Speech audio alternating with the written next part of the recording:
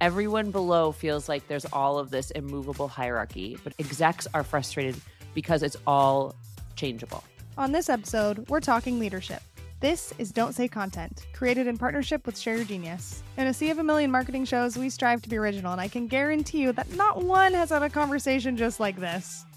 These are your hosts, Devin Bramhall. You have to find ways to take credit for things so people can trust and believe in you and want to follow you, but you have to give most of it away. And Margaret Kelsey. The only thing I guarantee that your management or your leadership layer cares about is, are you thinking about it the right way? Are you blocked? Are you having success? In this episode, we're exploring marketing leadership blind spots, and one blind spot in particular: feelings versus facts when it comes to constraints within company structure. Let's check in with Devin and Margaret. Margaret, Yeah. The other day I received a text from you that read to me like a shower thought. And I sort of followed what you were saying, but I told you to stop because I wanted to discuss it here. Yeah. So can I just read your text message to me? Sure. Read your text message to me. You read my words to you. Okay. To me. To me. To you. Okay. Exec leadership has no idea being in all caps, how structured their company feels based on decision they make. Everyone below feels like there's all of this immovable hierarchy, but execs are frustrated because it's all changeable. Yes. Tell me more about that. And also, why were you thinking about that? Yeah. I've had this realization because I've fallen into this trap so much in my own career, and now being able to talk the last couple years at an executive level, I'm starting to build that empathy, and I'm realizing how much I fucked up my own career at different points. What I'm seeing is founders, executives, whatever at a company, the higher up you go, the more they understand that organizational design exists, but it's also changeable, right? And it's yeah, I mean, this is the decision I made at this point, but that could change. And I think downstream of that, what people feel when they're operating in a team is, oh, well, that person's my boss, or, oh, that's a separate team from me, or, oh, that team has this goal and I have this goal, and that's different. And all of this hierarchical stuff of oh, I don't want to jump. They're technically adjacent to me, but they have a higher title, so I need to defer to them when we're making decisions. And all of this, when you're in it as an individual contributor, or even manager, and downstream, you feel like there's this structure that exists. And then you start talking to execs and it's I don't know, just do the work. If you need a different structure, tell me and we'll make the structure different. It's where I've seen it in a couple instances recently where it's such a miscommunication of just they want the results, and the folks down below are operating in a game that the executives don't even realize that they set up, right? It's as simple as making a different decision or communicating down a different decision. Yeah. I have a lot of thoughts on this, but I have a question first. Yes. This feels like a everyone's fault and no one's fault problem, Yeah. where hierarchy is designed to facilitate action in one capacity. That's not the entire thing, but hierarchy should facilitate action. But obviously, it sometimes gets in the way, especially the bigger the company. It can become a blocker. And so you kind of need to work around the hierarchy and the rules to get done what executives want you to get done. Yep. So say I'm a regular person who is doing... Say you're a Margaret, a very big rule follower who can't go in the exit doors at Target because it's a rule and I will follow a rule to the end of time. Wow. Yeah. Right. So pretend you're me. Example. Yeah, you're the perfect example. So if I'm Margaret at a company and I have this project that has all these blockers due to hierarchy and process, whose fault is it that me following the rules ultimately makes me unsuccessful? Yeah. You know what I mean? How do you, I guess I'm looking for the solution here, or an idea on what this should look like. I don't think the figuring out who's to blame is the issue. I would say that The solution here is just for executives to understand that decisions that they've made and communicated can affect people's ability to get stuff done. And then also folks that are in the structure to have empathy towards the idea that like this structure only exists because somebody made it up, right? And I think that's a really important point that is maybe a little meta, is like it's all made up. It's all made up. If you're someone who manages people, that means you have a position of power. Mm. And you have access to people who have more power than you. And so you have the ability, if they are blocked by something, to help them remove that blocker, thus getting around the hierarchy and the process. What I think, and I experience this at Animals, almost the exact same thing you described, where people would be like, well, it says you have to do this. So like, I can't do that. You're holding me back from doing this. Yeah. And I'm like, whoa, yeah. Hold on a second. Yep. Like maybe there was something I should have said in the very beginning. Because I did focus a lot on process at Animals because I thought that would free people and I was like, you just need because when I came in, it was chaos. Yeah. And people were like, everything's so chaotic. And I was like, great, let's put some structure here. And we did. But then I think that structure ended up working against me later.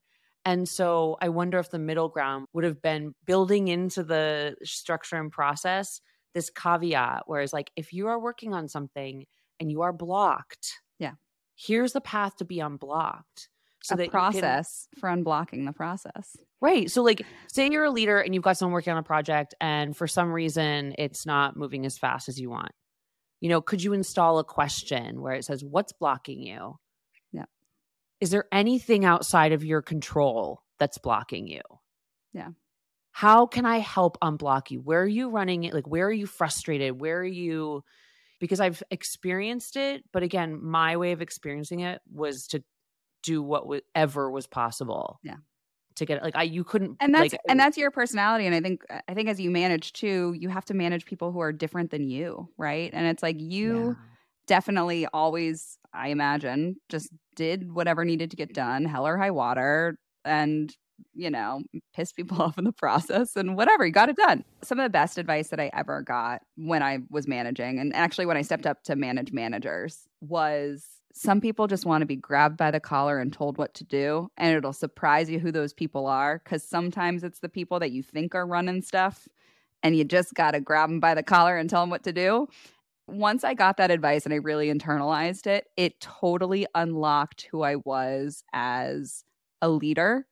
Because I realized that before I was trying to lead horses to water with, I don't even know how to use this metaphor, with nothing, with just a song and a dance, trying to lead horses to water. And eventually it's grab them by the rein and bring them to the water. And they're so happy to finally have a source of water. Yes. I was the same way. I always wanted consensus and I wanted people to like me. And what that ended up creating was a really messy situation. Yeah. It made things messier. It made people made some people hate me more. And if I had just gone to them and been like, this is what you need to do. Yeah. And there's so much creativity that can be had. And I think we've talked about this before, you and I, where the fear is that you're going to stifle creativity by telling people what the expectation is, what thing needs to get done, what the plan is. But what you're doing is you're creating the layer of constraints in which then down below any creativity that happens can be useful creativity rather than chaotic creativity, right? You are focusing, and focus is not the opposite of creativity. No. And at the end of the day, sometimes people hate things and they end up liking it later. And who cares? A business exists to accomplish the objective of the business. Yep. Do you know what I mean? So now we're going to get into our own executive thrashing stories. Yes. Should we tell them what it is? I feel like I coined the term executive thrashing. You did. 6 months ago-ish. You have been the namer. I can't take any credit for it. I was sitting there what should we call it? I can't say that I'm the first person to probably call this executive thrashing, but whenever I say the word, people immediately know what I mean. And I feel like that's a great that's when you feel like you've named something correctly. Yes. Is when you name the baby and people are like, I know what that is. And every time I say executive thrashing, people like just get it. Whether you're at the executive level and you're watching things thrash, or you know that you've thrashed, or if you're down below and you've felt the thrash, just people get it. Okay, I have a lot of stories, but they're not all thrashing with regards to the work. They're just like general thrashing as humans. Gotcha. And so one time I was working at a company and I was in a company-wide public / Slack channel discussing an issue that the company was dealing with. And it wasn't everyone at the company, but the whole company was aware and we were all working on it together. And it was every company I've worked for is small. So like, it doesn't matter. Like it was logical that the whole entire company could be in a room because we weren't a huge company.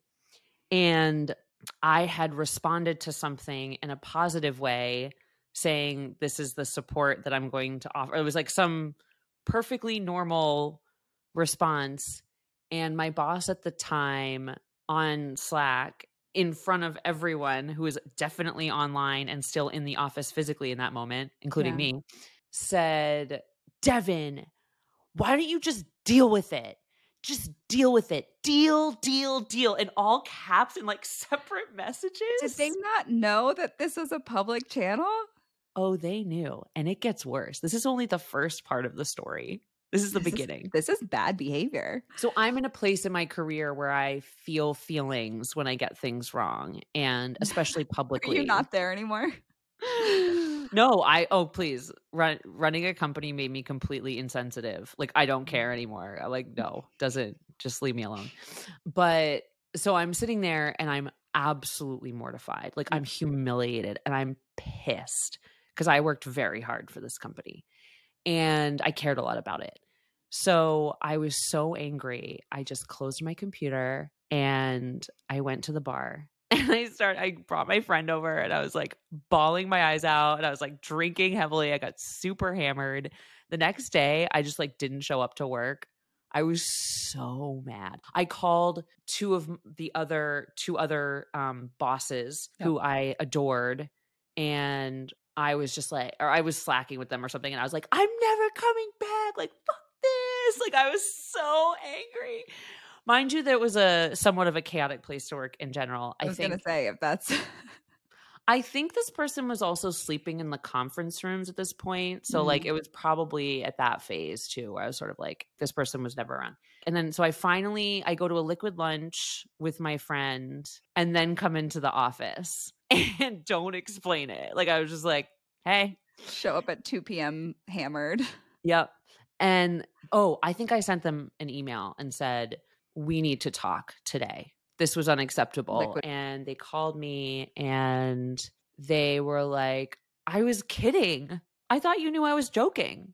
Mind you, no one else. Yeah, nobody thought I was joking. Yeah. No, they were like, what is going on? First of all, they're like, what did you do? We were all here. And it was absurd.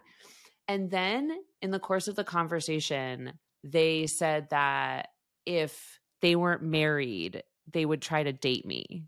Like it was that they were like, oh, like you're so great. I think you're the best. Like if I weren't married, I'd try to date you. And I was like, did you just run from this scenario? You know, the thing is, I really liked my boss when I came in. I think that I don't think this was who they were as a person. And I know that sounds like messed up, but I know some stuff that came after that's actually pretty sad. And they were, whatever. I think this is related to a lot of things, but I definitely left the company, not immediately after, obviously. And that wasn't the only crazy thing. There was one time I spent like 2 months setting up a giant project. I was in a room with the executives on the day to kick off the implementation, and the CEO is basically tanked the project. We'd all been in communication about it. Yeah. And on the day of the so like wasted so much money and time and completely axed the project in the meeting. I do think that with executive thrashing, that's the miscommunication or the misalignment that I see the most, is a lack of even acknowledging the amount of hours that go down the toilet when you thrash. Because it could have been that there was really smart decisions on why that was not the priority anymore, right? Maybe there was something new. I don't know if it was smart decisions, but I think when executive thrashing happens, sometimes it's like a different decision or a different focus or a different whatever. And especially in startups, those things have to happen fairly quickly, right? Like the altitude in which an executive is looking out, everything's changing all of the time. And so you do have to make really rapid decisions.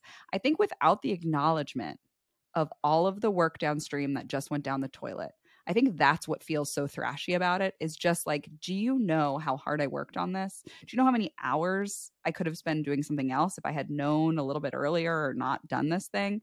And I think that's you asked me before what I think the answer is. And I think it's a little bit of that, is just like an acknowledgement of the fact that this exists and it's hard is oftentimes what you just need from the manager or the executive downstream, is just like, hey, I know that sucks. I know that making this decision affects you in some way.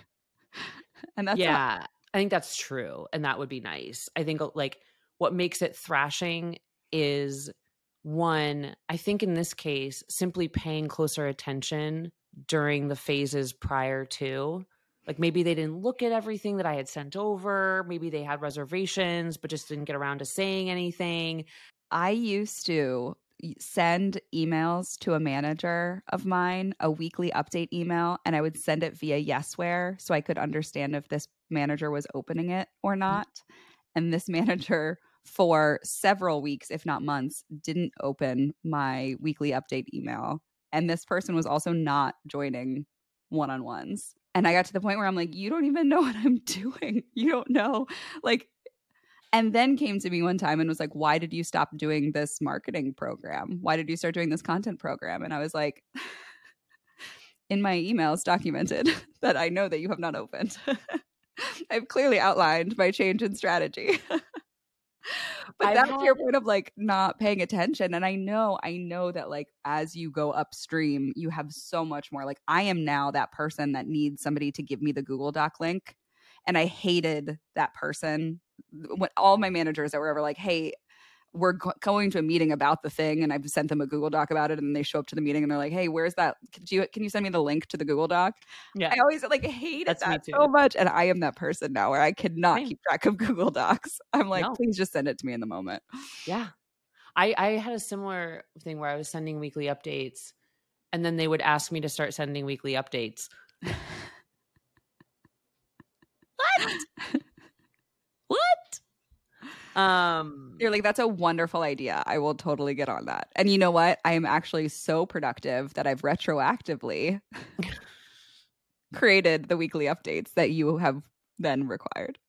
The most passive aggressive thing to do would be to forward them all the past weekly updates, which I obviously don't do, but I do think actually more people should be doing Upward weekly updates.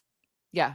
This is like my biggest thing where I'm like, I don't know, have you sent your direct manager and maybe their manager an update on what you did this week, especially in a remote context? And if you're not in a role that is shipping shit publicly all of the time, like if you write blog posts and you have 5 blog posts a week, you probably don't need to update it, right? But like if you're working on bigger strategy pieces or like things that move slowly that don't have a visible footprint, oh my God, send your manager and their manager an update, please, on a weekly basis, please. And even if they don't open performing. it. Yeah. Well, yes. 5 blog posts, who cares? Are they doing anything? Show me that you can write 2 and get the same impact. Yeah, exactly. Honestly. But that's because you and I feel like both default to lazy girl marketing, which is do less but better. It's like, I don't care if it's 5, if it's like it should be 2 with the same results. I always like when I'm talking to marketers, I always like give them that advice. And I feel like their like eyes get a little wide. And I'm like, do it with less stuff if you can, you know? I have a nuanced opinion on production metrics versus impact metrics. And while I think that with the right person, you should only give them impact metrics and let them figure out production or widget making or whatever it is, when you're starting to do something new and you also don't know the impact that it could have, sometimes success is in the repetition of it. Yeah. especially with a new program for a very brief period of time and for the right person. You can goal on production because it's about the at-bats. I would say it's production plus the other success metric is understanding the impact without setting an impact metric, right? Understanding what the impact could be. But there is like a small time and place in which there should always be an end date to when you're going to decide to turn it into an impact metric or kill the program. But there is a moment in time where it's actually very useful when you're creating a program to incentivize just the production and the volume of experimentation, and that being the goal. I guess, but even that's tied with an impact metric because it has to be nested underneath an impact metric, but you don't know if that thing is going to be the thing that actually works. But the impact metric isn't the ultimate impact metric you're going to measure. It's like if you're trading on volume to experiment, then with each post, I would be looking at things like, say it's a blog post or like something creative you're publishing. Yep. Time on page, organic mentions, types of mentions. Like, is someone calling it out in a really special way? Is there a person in this field who's very, like, who's really great and well known? Are they like, it doesn't have to be volume. It doesn't have to be like the majority of people, blah, blah, blah. But, and then even looking at the negative stuff, was there like a theme in feedback that you can apply to the next one as you're continuing with the volume? But I would say, what I would say for that is like, those are data points to set you in the right direction, because you can't make a goal that you're going to have anecdotal feedback on whether or not your post is good or not. That could be something that you know is going to help you make a decision on what things you double down on, what not. But what I'm saying is like, that's not even, I don't even think that's an impact metric. I think that's like a great, like, I mean, I always have those, like that's my, in the back of my pocket, always my biggest internal in my brain measurement of content programs is like the anecdotal feedback, people saying they love it, they hate it, they whatever. But I think what you goal your team on is not that, because it's really hard to actually get that done. You want to like give them something that they're going to feel like they're working on in the right direction. And I think that's still volume at the very beginning of a program. I think it's both. Because listen, let's use an example. How would you write that in a goal though? I think you're taking metrics and thinking that I'm thinking about them like goals. Okay. So like, that's fine. So it's like, fine. Arbitrary project that requires a lot of output. Yep. Of physical pieces that people need to produce. Yep. It's based on a hypothesis that this style, type, like all this stuff, right? You made a hypothesis that has various levels of decisions that you made based on assumptions that are educated. Sounds like a strategy. You're trying to test out. Huh? I said, sounds like a strategy. Right. Sure. So you have an ultimate goal for this. You're so fired up right now. I know. I'm like, but I think this is important because I've had this experience recently with scoping a project where this wasn't factored in, and it makes me itchy. Yeah. So there is an ultimate goal from this project that it will make some impact on the company. Yep. And you have a hypothesis that this is it, but you're not sure. And you've gotten the permission to test it out. Yep. And so you're creating a bunch of stuff along the way. Mm-hmm. I believe that you should be measuring certain things depending on the project along the way, not as your success, not as your impact metric or whatever, but there are mini impacts along the way that can help you evolve the project to the ultimate form, right? Because the hypothesis is something completely untested. Yep. And so you need those things like some qualitative metrics, some, the kind of the unscalable stuff. Yeah. Some data behind the scenes around how people are interacting with it and what they're doing and where the traffic's coming from, et cetera. Because after a few of those things, you'll see a pattern after just a few pieces of publishing, which means that you're continuing on with the volume, but you're be able to change more adaptively what you're doing and maybe get faster to that ultimate impact metric. And not for nothing, I think you should be sharing that stuff along the way, because guess what? The bigger the company, the less they think people are doing, especially in marketing. And it's like, if you can show in progress data of any kind, and how you're thinking about that data and how you're like, hey, we're going to tack on this or we're going to augment based on this. And here, I think that is a really, really smart, creative, data influenced way to execute a strategy. Let me ask you this. What percentage of everyone that you've ever managed has proactively given you updates on what they're doing? Not in a one-on-one where it's like, this is the whole reason is for us to chat about how it's going, but like percentage of people that you've managed that has sent you a weekly email or a consistent update on proactively what they're working on, how it's going. Not enough. Right? That is the sneakiest hack to make yourself look good. Yeah. Because nobody does it. And it's just the only thing I guarantee that your management or your leadership layer cares about. Yeah. Is, are you thinking about it the right way? Are you blocked? Are you having success? Put it in my inbox. And the bigger the company, the more they need to see that. I've seen this recently where the high integrity is actually not rewarded. Because if you focus so hard on getting it correct and right, which I think is novel, it might lead to not having something to show as quickly. Whereas there are other teams showing all this stuff that isn't even finished, isn't even really baked at all, but they're just like being communicated. Yeah. You know, it's like showing all this stuff, and the perception then becomes that that one has higher velocity than others, right?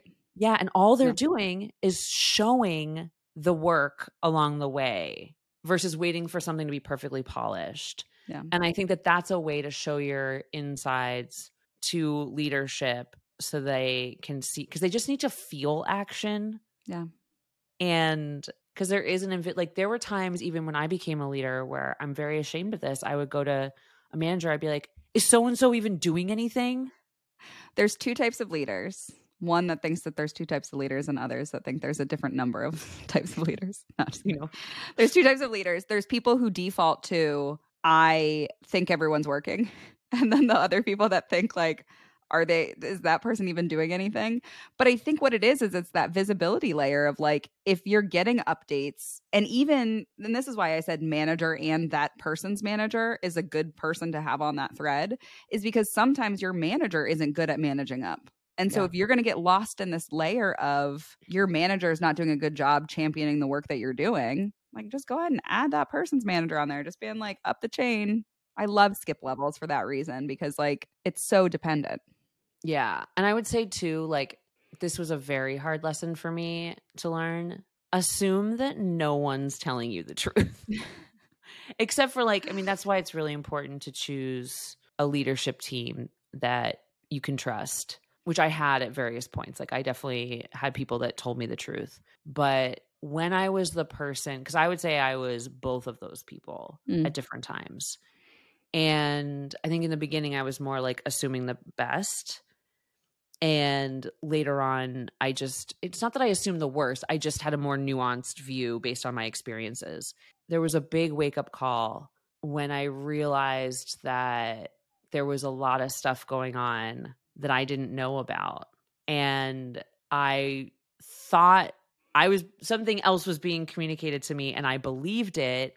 And I shouldn't have been any closer to those situations. Like, that's the thing is like your reaction can't, the tough thing about that I experienced running a very small company, 130 people is tiny, but it happened even at that size where when a trust is broken around communication and it's a form of like, it can feel like a form of betrayal almost. I think the knee-jerk reaction is, well, I need to talk to everyone. I need to, and then you're like, but wait, I can't. That's not what being a leader, that's not what being a CEO is supposed to be about. Things would be worse if I did that. Yeah. And so you have to do this thing where like in the moment, you have to figure out how to adapt systems a little bit so you get better visibility, et cetera. But like I both knew everything and nothing. Like ultimately, I always find out everything. And that is like, it's one of those things where I really wished there was a way to communicate this to people where I'm like, if you think you can trust other people, they are sharing information when it's useful for them and everybody shares. So I know pretty much everything everyone did and I didn't ask for it. It just gets delivered to me willingly. And so when you write these Glassdoor reviews that are psychotic, like we know who they are. You know what I mean? And it's like that reputation moves with you as well, which I wish I was probably one of those people too. The trust thing as a leader is like you have to trust everyone and you have to build in systems that allow you to Verify. Yeah. Trust and but that felt verify. weird. That always felt weird to me. I didn't like it. I was like, Yeah. I'll just trust it. Like somehow it'll get to me. And it doesn't. And it Yeah. cannot get to you in ugly ways that cause big problems. And you Yeah. like still have to take responsibility for all of them. Because it is my responsibility. Everything is your fault. I was just talking to someone the other day who was like, what? He's like, I'm just a bullseye. Yeah. Like, Well, I yes, think that's exactly what you are. Yeah. Well, I think that there is that type of leadership that I find very inspiring and attractive to work for, which is the success of my team is theirs and anything that goes wrong is mine. That Right? doesn't work in real life. It can't be that binary. That is why you But need what I'm hierarchy. saying is like that this is the philosophy in which I think leaders like a good leader will live in. And it's never, because there's some times where you get to say I grew animals from XYZ to ZYX. There's moments in time where you get to have the success, but especially internally while you're leading, if you're in a meeting, anything good that happened at the company is the fact that the folks on your team did it. And anything that's going wrong in the company has been escalated up to you as you're the problem solver. My job managing got harder and harder as I rose up because everyone that you hired that ideally is better than you, right? Like if you're doing a good job managing, you're hiring people who are better than you ever were at the job. By the time things would get to me when I was a manager of managers, different layers of people who were way better at their job and smarter than me couldn't solve it. And then it goes up to me? Like, shit. I only dealt with really, really fucking hard problems that nobody else could solve, that probably didn't have a solvable answer. And I'm sure at the CEO level, that got even worse for you, where you're like even executive layer of leadership who are thinking strategically and understand the strategy of the company and all of the nuances. They can't solve it. And so it's like, that's the only thing on your to-do list are the really shitty, unsolvable things. That's what somebody, I don't know who it was. I think it was probably my coach, Cecilia, who said this. She said, you get paid to solve the problems that no one else can solve.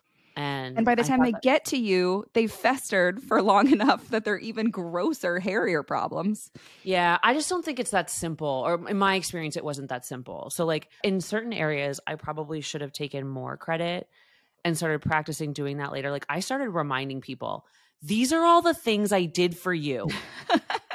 Because they forget, and then it develops this, like, I think there is a world in which, and this was a little bit uncomfortable for me, because as much as I can be like braggadocious or whatever, but like as a leader, I was like, no, it's about the team. It's about like, show them this.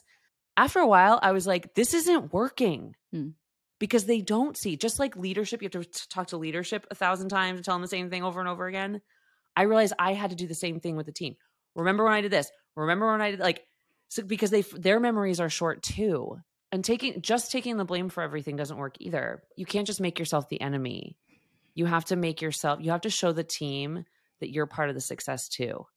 Because it makes you then too binary. So I think it's more nuanced than that. It's like you have to find ways to take credit for things so people can trust and believe in you and want to follow you. But you have to give most of it away. That was the thing that I realized later is like, I actually wasn't taking enough credit and I should have taken more credit sooner. Yeah. Because I think it led to this, people forgetting That's interesting. things. It's an interesting nuance because I think that it's probably something that I failed at. And I think that the thing that I would find the hardest too is, let's say it's a larger company meeting and an executive gives the team lead the credit.